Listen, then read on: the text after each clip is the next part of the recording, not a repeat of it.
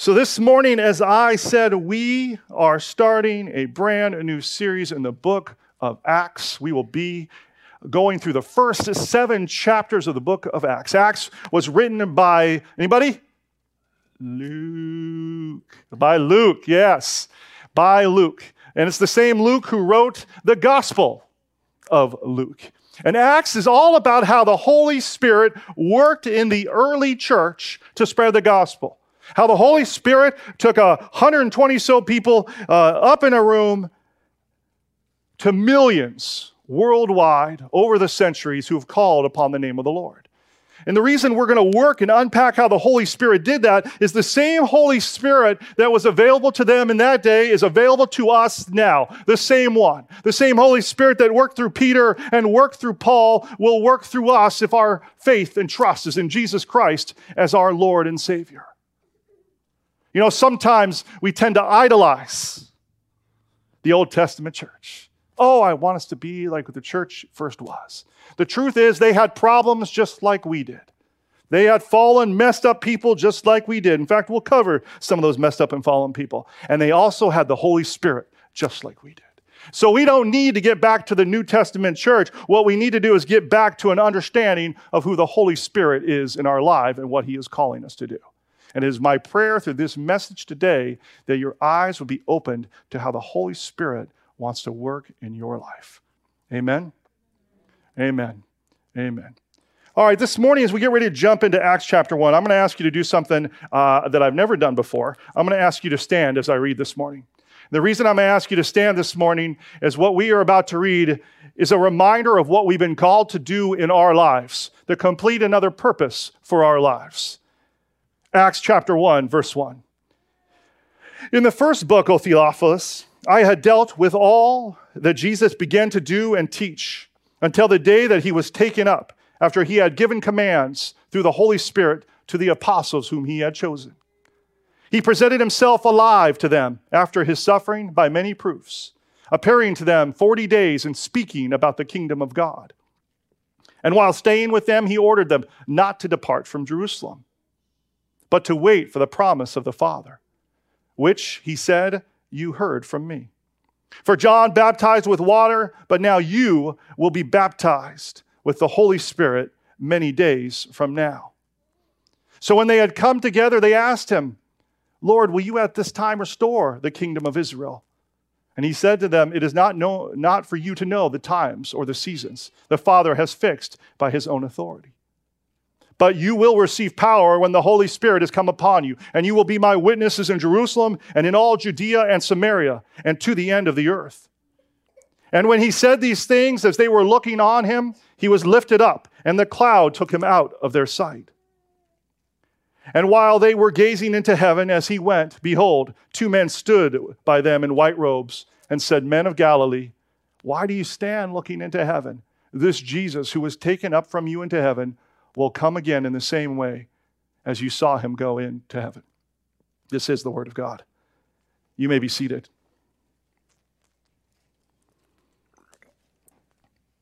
So Luke starts out this letter to someone named Theophilus. We don't know who it is. Could have been a high-ranking official, but we're not sure. Could have been someone, and it looks like it was someone he wrote before because he said in the first book, which would be referring to his letter, the Gospel of Luke. He says, I told you about Jesus' life. Now I'm going to tell you about what happened afterwards. And he recaps a little bit. And in this recap, he covers a question that the disciples asked Jesus, which I thought was very interesting. They ask him, Lord, when will you at this time restore the kingdom of Israel? Now, why do they ask this? Well, they ask it because the disciples were Jewish. They're from the nation of Israel. And at that time, Israel was under Roman occupation, under Roman control. Israel did not like that. And in the Old Testament, there were these prophets who prophesied that one day there would be a coming king, and this king would set up an everlasting kingdom for Israel. And so these Jewish men were expecting and wanting a military and political leader who would restore their nation to what it once was. So they're like, Jesus, when are you going to clear out the Romans? When are you going to fix things? And when I read this, I'm like, how are these guys still missing it? I mean, if someone like resurrects himself from the dead, I'm going to guess that there's a bigger purpose than just politics, right? It's a pretty big thing to do. I was like, how are they missing it? And then I thought to myself, man, do we not do the same thing when we talk to God? God, when are you going to fix things? I remember all through the last election, we're like, God, we need you to move. We need you to get back to the way things were. It's not necessarily a bad prayer to pray on its own. But we're constantly thinking, God, when are you going to fix things? Lord, when are you going to move in my life? When am I going to get married and have kids? Is it going to happen before you come again? Every Christian college kid's worst fear. When am I going to get a better job and better pay? When are you going to heal my physical sickness? When are you going to restore my kingdom? We're often so focused in our lives what we want God to do. How does Jesus reply to this? He says, it is not for you to know the times or the seasons that your Father has fixed by his own authority.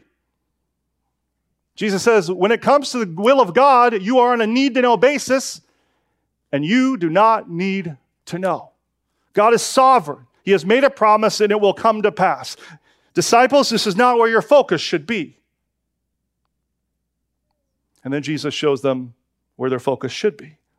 He said, but you will receive power when the Holy Spirit comes upon you, and you will be my witnesses.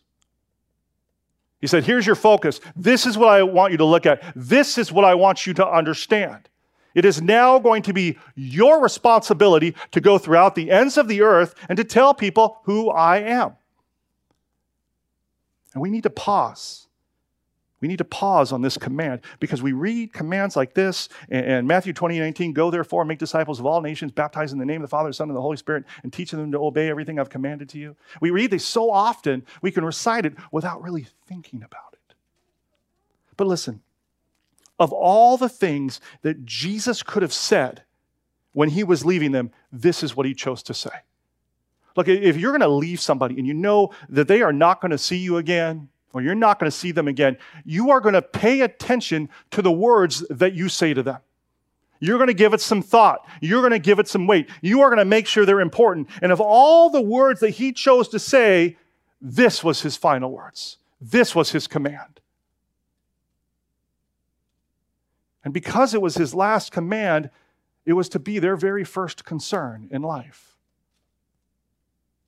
Now, why this matters for us is this command did not just stop with those disciples. It is a command that has fallen on every man, woman, and child who's put in faith and trust in Jesus Christ as their Lord and Savior. 2 Peter, he says, you are a chosen race, a royal priesthood, a holy nation, a people for his own possession, that you may proclaim the excellencies of who called you out of darkness into his marvelous light.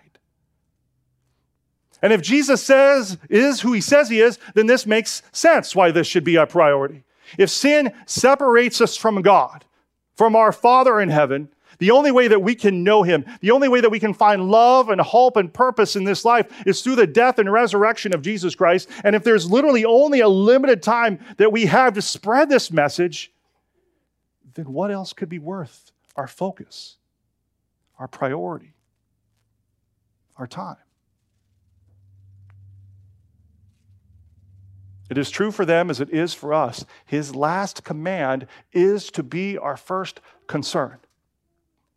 So let me ask you, is the last command of Christ your first concern in your life?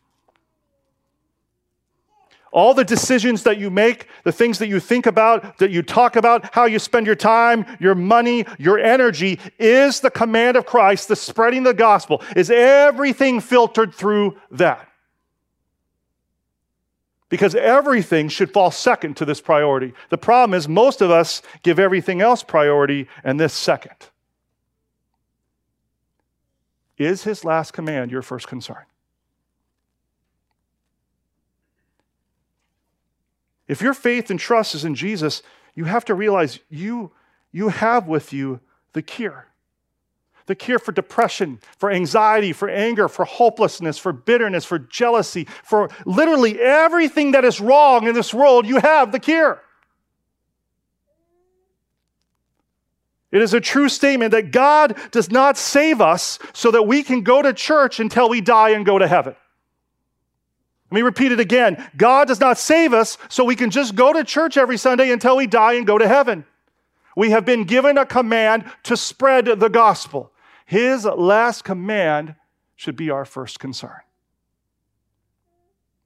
Is it true in your life?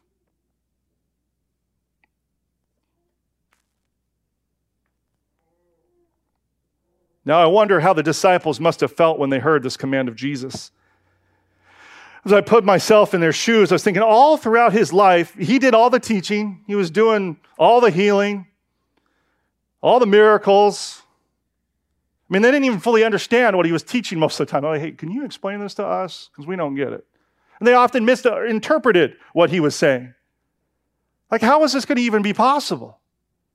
And I'm going to guess if you sit here as a Christian, you felt that way sometime. Like, how is God going to possibly use me? You ever felt that way? And in response, Jesus says this.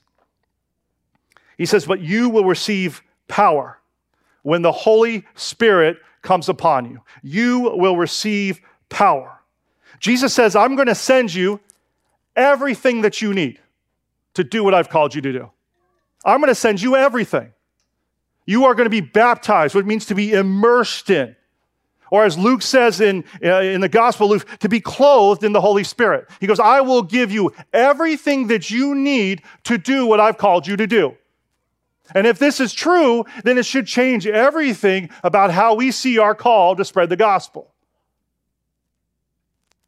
For example, if I stand here and I decide that I want to walk across the room, I don't stand here and go, oh, I don't know if I can make it. I don't know if I can get across the wall, across the stage. I just don't know if I have the strength. I just don't know if I can do it. I don't ask these questions, which seem silly to us. Why? Because I know that God has given me the power and the strength to move my legs across the stage. And in the same way, what he's saying here is, I have given you the Spirit of God to accomplish everything I call you to. I've given it to you. And I want you to hear me, because I'm not talking about the person next to you. I'm not talking about the person behind you or in front of you. I'm not talking about the preacher or the worship leader. He's given it to every single person who has put their faith and trust in Jesus, who has called upon the name of the Lord. The Spirit is given. Period. There are no exceptions. There are no ifs, ands, or buts. There's no amount of sin you can do to lose it. He is there. The difference is that whether you recognize it and believe it or not. In the same way, if I stood here and I didn't believe that God gave me the power to go across the stage, does that mean I don't have it? No, it just means I don't experience walking in it. In the same way, we don't experience walking in the Holy Spirit because we don't believe it. The power to witness for God has been provided, period. Period. Zechariah 4:6, he says, not by might, not by power, but by my Spirit, says the Lord of hosts. This is why when Jesus is talking to Peter, he said, I will build my church. He didn't say to Peter, you and the other disciples will build the church. He said, I will build the church. My power, my Spirit, my strength. You're just the vessel we're going to be working through, you and the disciples. And in the same way, in your life, he said, I am going to build the church through you. I will do it. Are you with me, church? For those of you who don't know it, Christianity teaches that God is three distinct beings that are at the same time one. God, the Father, Jesus, and the Holy Spirit. And the Holy Spirit's not a ghost.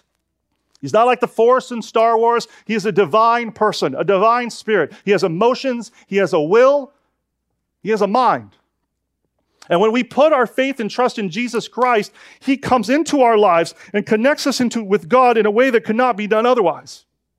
This is why Jesus said to the disciples in John, he says, look, it is better that I go away.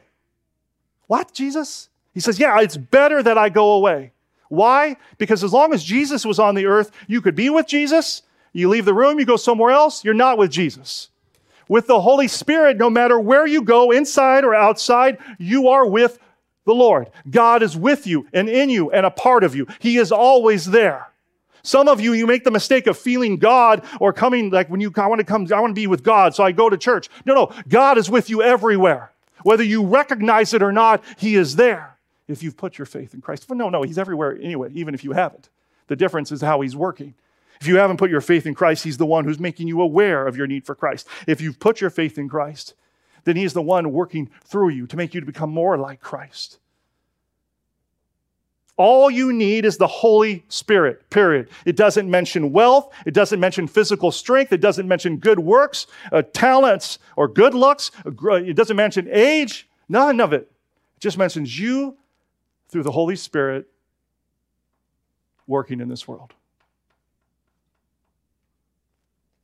Immersed, dipped, and clothed in. It is something you've done to you. It's just a matter of where you will recognize it or not.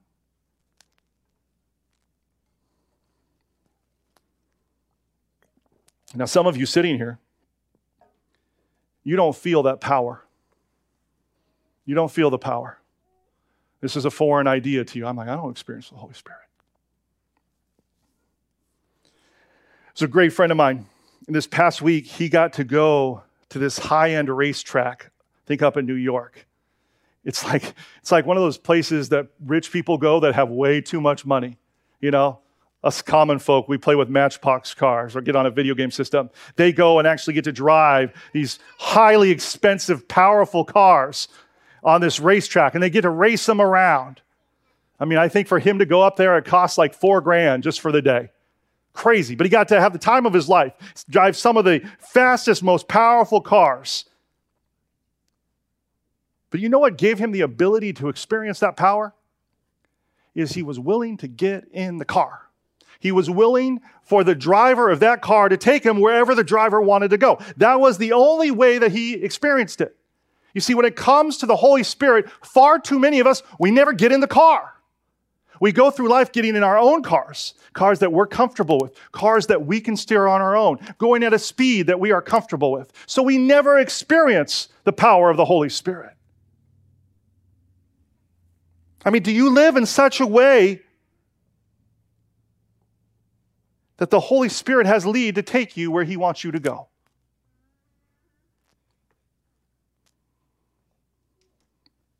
I mean, if the Holy Spirit says to you, go invite that person to church, will you hear it and go? Or go pray for this person down the other end of the grocery aisle that you don't know. Or go tell so-and-so about Jesus. Or there's this person, you know, that you hurt a couple years ago and you never apologized to them. Go apologize to them. Or if the Holy Spirit says, hey, that ministry, they have a need, go get involved even though you're completely unequipped for. Are you willing to go along for the ride? Are you willing to take that step? And then sometimes people will say to me, I don't know if it's the Holy Spirit. Okay, fair. Well, if you don't know it's the Holy Spirit, two things come top of my head. Number one, you go talk to other believers. Now listen, and I mean mature Christians who are seeking the Lord. Now people that come to church every 4 weeks and never open up their Bible. I'm talking about people who make Christ a priority in life. So people you know that are in the Word of God and are seeking God's faith, that he is a priority. Talk to them about it. Or open up your Bible. If the Bible says to do something, then you don't need the Holy Spirit to give you a feeling. Far too many of us, we wait for this tingly feeling of God. Maybe if God calls me to do it. No, if the Bible says to do it, then do it. The Bible talks about asking for forgiveness. So if you know somebody who you have not asked for forgiveness, even if it's a couple years ago, ask for forgiveness. You do not need a dove to rest on your shoulder to do that. And when we do these things and we take these steps of faith that we're scared to do, I tell you, that is when we feel the power of the Holy Spirit in our lives. As we see him be faithful to those steps that we take. Are you willing to go along for the ride? Are you so busy living the life the way you want to go, filling up your schedule with what you want to do or what you think you need to do? There is no room for the Holy Spirit to prompt you to do anything.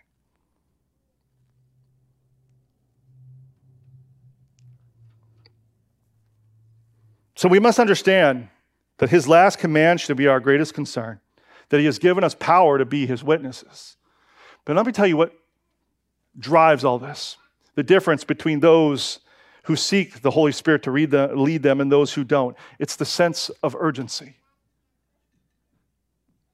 In verse 111, after Jesus went up into the heavens, there's two angels that appeared. And he says, "Men of Galilee, why do you stand here looking up into heaven? The Jesus who was taken up from you into heaven will come in the same way as you saw him go into heaven." Why do you stand looking to heaven? Almost like it's a rebuke. Like, you've been given your assignment. Go, because he will come again. And this understanding that God is coming again should give us a sense of urgency in our lives. Not a sense of panic, but of purpose and urgency. Because if people are lost without Jesus Christ in this life, if they will be lost without him for eternity, and if we only have a short time to spread this message to those who are lost, either by their death, our death, or him coming again, then it should really focus our lives on what matters most and what should take priority in our lives.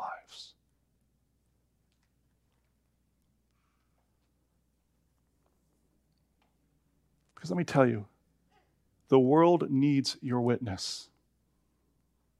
If it is true that every single believer has been called to spread the gospel, if it is true that every single believer has the power of the Holy Spirit, the same one that flowed through Paul and Peter and all the mightiest people of the Bible, the world needs your witness.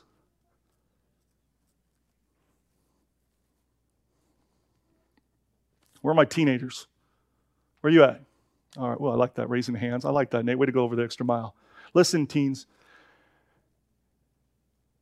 We live in a broken world. Your friends are coming up in one of the most dysfunctional generations to date. There are more broken homes and broken families than ever, with children who are not understanding what it means to be loved. Your friends need your witness. You have an incredible opportunity at your age to either go along with the flow of what they're chasing because they don't have God in their lives, or you have the opportunity to be one of the people that shows them the love and purpose and hope that can be found in Jesus. Don't waste it. Do not waste it. The same Holy Spirit that is alive in every great person you know in your life and in the Bible is alive in you, waiting to change another person's life forever. Don't wait. Don't waste it. You with me, teens? You have an incredible call upon your lives. As the rest of all of you, your families need your witnesses. Some of you, your spouse needs your witnesses. People in your work need your witness. Your neighbors need your witness. There are probably people in this church that need your witness. And let me tell you, when I talk about witness, because this was a big one for me when I was a teen, is it means you have to use words. Words. There's this old quote that I hate this quote. It's attributed to St. Francis of Assisi. I don't know if he really said it, but it's a bunch of garbage. Preach the word, preach the gospel at all times, and if necessary, use words. I don't know if this is out of context, but if it's not, this is the biggest bunch of trash. If we leave Echo Lake today and we go into our churches and our workplaces and we put a smile on our face and we do nice things for people, what is going to be the result? Are they going to bow their heads to the King of Kings and the Lord of Lords? Are they going to enter a saving relationship with Jesus because we brought them cookies? Are they going to follow him into baptism and get involved in church and growing because we've been nice? At some point, it has to become verbal. They have to understand why we are living the way that we are living.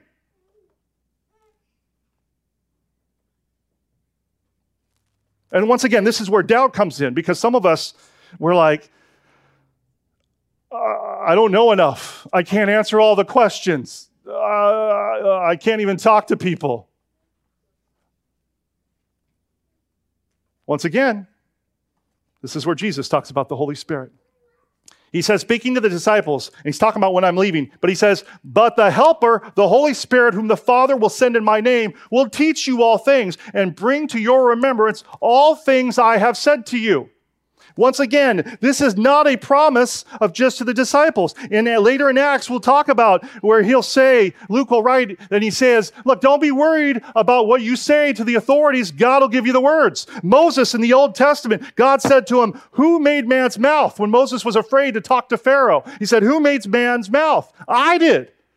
I did. So go, and I will teach you what to say. And anybody who learns to walk in the promptings of the Holy Spirit will know that God will give you the things to say. Now, it doesn't mean that you don't prepare yourself. Scripture is very, very clear on this. Study to show thyself approved. Timothy, he says, do your best to present yourself to God as one approved, a worker who has no need to be ashamed because you know how to rightly handle the word of truth. We need to prepare ourselves, but the Holy Spirit can overcome our deficiencies and give us the right things. And sometimes I'll go talk to people and I will say the most stupidest things I've ever said. And I'm like, I'm pretty sure I just directed them from God forever. That was horrible. You ever felt that way? Well, God, in his graciousness, there's times where people have come back to me and said, what you said here and here, what I thought was the stupidest thing is what touched them the most. I'm like, I throw my hands up in the air. And actually, it's good that it happens that way because it's a reminder that it is the power of the Holy Spirit.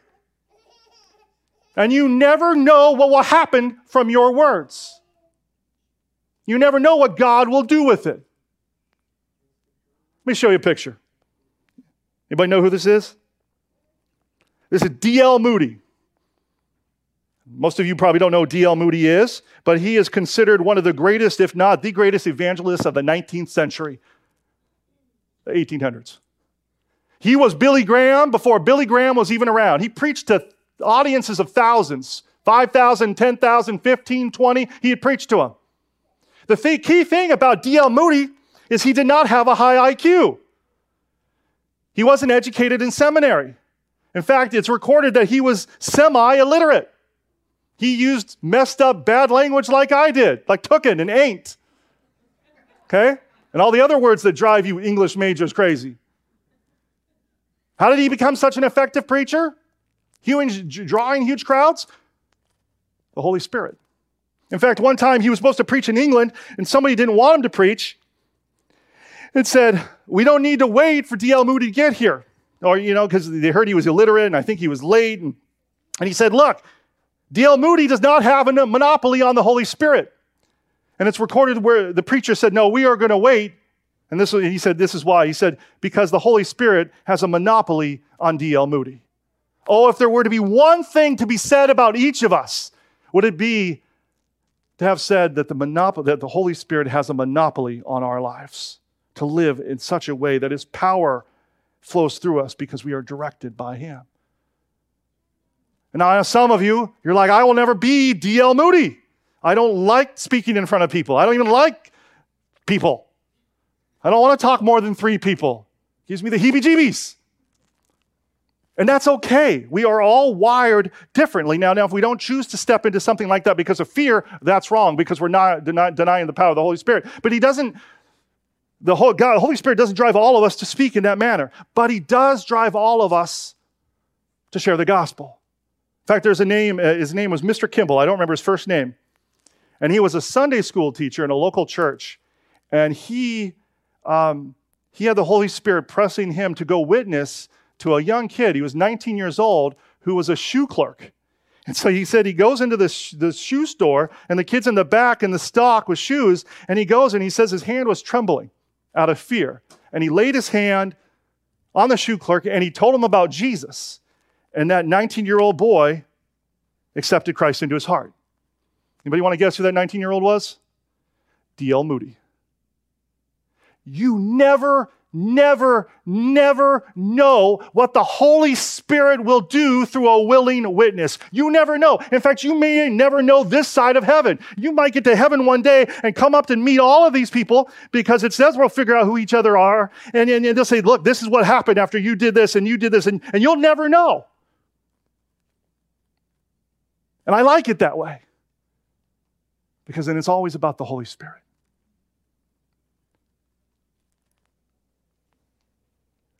I know some of you really well. I know some of you kind of well. I know some of you just a little bit. But what I do know is that if you put your faith and trust in Christ, that the Holy Spirit is alive and inside of you and at work. He will not force himself on you, but if you start to listen and believe in his power to move through you, you will do incredible things to spread the gospel in this world, period. I don't care what age you are. I don't care how much you don't know about Jesus and God and the Holy Spirit. I don't care how sinful you are. The Holy Spirit will move through your life if you believe in his power and you look to him to guide you. Today he's calling you. He is calling you to more. Can you hear him?